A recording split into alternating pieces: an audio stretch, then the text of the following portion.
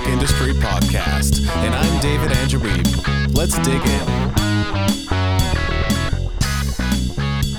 Hey there. In recent episodes, we've been taking a look at some of the content that I've been creating for my upcoming book, Flashes of Elation. It's a collection of essays on the subject of creativity. You can find out more at musicentrepreneurhq.com/elation, ELATION. The New Music Industry, which is my first book, was really about the how. What does the music industry look like? How is it structured? How do you thrive and create, survive in today's music industry climate? It got into all of those subjects, but it didn't really get into the why.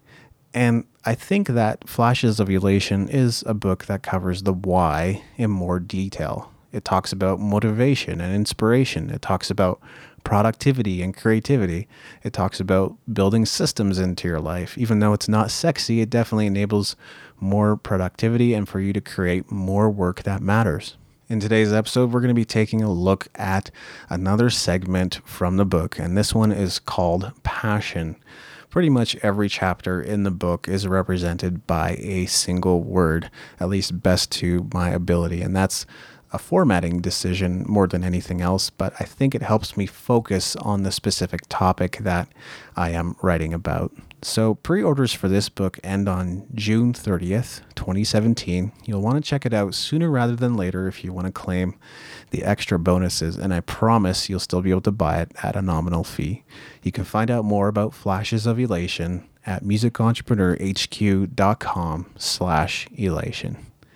And now I'm going to read a segment from the upcoming book called Passion. Just know that this isn't necessarily the finished version. It may change a little bit between now and when it is officially published. Passion. I'm going to go out on a limb and say something that might be a bit controversial. I think the word passion has robbed us of the decisiveness necessary to master a given discipline or craft. We've been lied to. All along, we've been told that passion was something to be found or discovered, as if it were a long-lost lover you were destined to reunite with. It sounds romantic, but I don't think that's how it works. Once upon a time, I did believe that you could have an epiphany, a moment of realization so significant that it would be etched in your mind and tattooed on your heart for the rest of your life. The sky would light up, the clouds would part, the angels would descend from the heaven, and God himself would announce in a booming voice, "You are meant to go out into the world and impact people with your guitar playing." But even if that did happen, we would still doubt our chosen path because that's human nature. Look, I tried to make it work. I searched, I waited, I asked, I begged, I prayed, I cursed. I visualized, I meditated, I gave up, I got up again, and none of those things seemed to get me any closer to my quote-unquote life purpose, or for that matter, my elusive soulmate. Friend, we choose who we become. We choose our passions. We choose our soulmates. And if you choose to wait, you'll be waiting in vain because very little will come of it, if anything at all. You came to this world with certain tendencies, gifts, and abilities. To try to become someone you're not is to do a disservice to yourself. To curse your identity is to doom your life to one of people-pleasing and veiled resentment. Let me ask you something. Who are you trying to impress? You could do something you weren't meant to do, but that will never make you happy. We all sacrifice and take crap jobs at times. But that doesn't mean you must park and set up home there. Ride the wave of change. What I'm saying is this. There are things you're good at. There are things you enjoy. There are things that make you happy. These are the things you were meant to do. The specifics don't matter that much, such as your exact target audience or charities you want to donate a percentage of your profits to, because you'll figure that out. What matters is that you let go of the idea that you must search for your passion. All you need is willingness. It won't take long to see what you're good at, what you enjoy, and what makes you happy, although you may surprise yourself from time to time. Relieved yet? I spent a good part of my 20s, if not the entirety of my 20s, trying to find my passion. Despite my love of artwork, particularly drawing and painting, guitar and music, web design and writing, I kept on searching for something that was supposed to fill the giant gaping hole in my life. In early life, I was preoccupied with arts and crafts. I would watch Mr. Dress Up and other kids' shows on TV and follow along with the drawing, painting, or craft segments.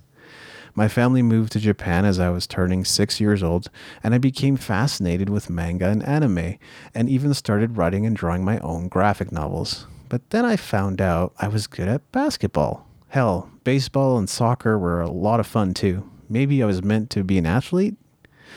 If repeated injuries didn't stop me, the grade 11 basketball tryouts sure did. I'd only taken a year off from basketball, but I quickly found out the other hopefuls were miles ahead of where I was. Had I shown up to all the tryouts and worked hard, I probably could have made the team, but I didn't know that, so I gave up. When I performed a rap in front of an audience for the first time at age 15, I was certain that music was the thing I'd been looking for.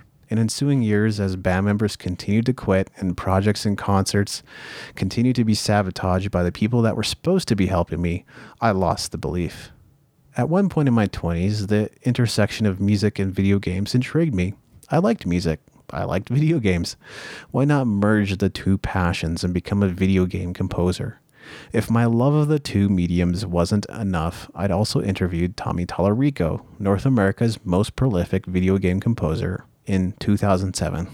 When this realization hit me, I thought the stars had aligned and I was on to something. I applied to a new media program at SAIT, which is Southern Alberta Institute of Technology, as it encompassed a lot of my interests, including podcasting, websites, and of course, video games.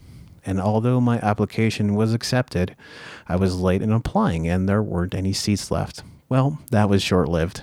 My point is not that I never meant to do any of those things because, frankly, we all have experiences like the ones I just described. If I had a long-term mindset and was determined enough to push through the adversities I'd encountered, I might be in a different place than I am at today. And that's what I want to say, nay, need to remind you of. Passion means to suffer for. Just follow your passion, they say.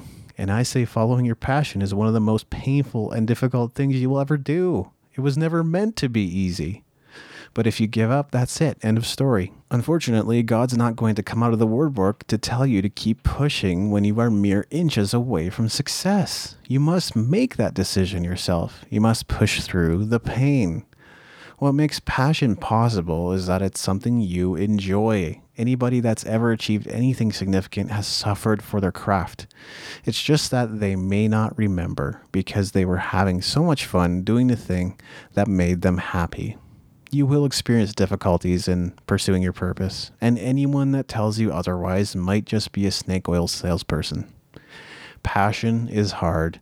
We often assume mistakenly that we picked wrong at the first sign of difficulty. But passion and suffering are mutually inclusive. You must remember that. Thanks for listening.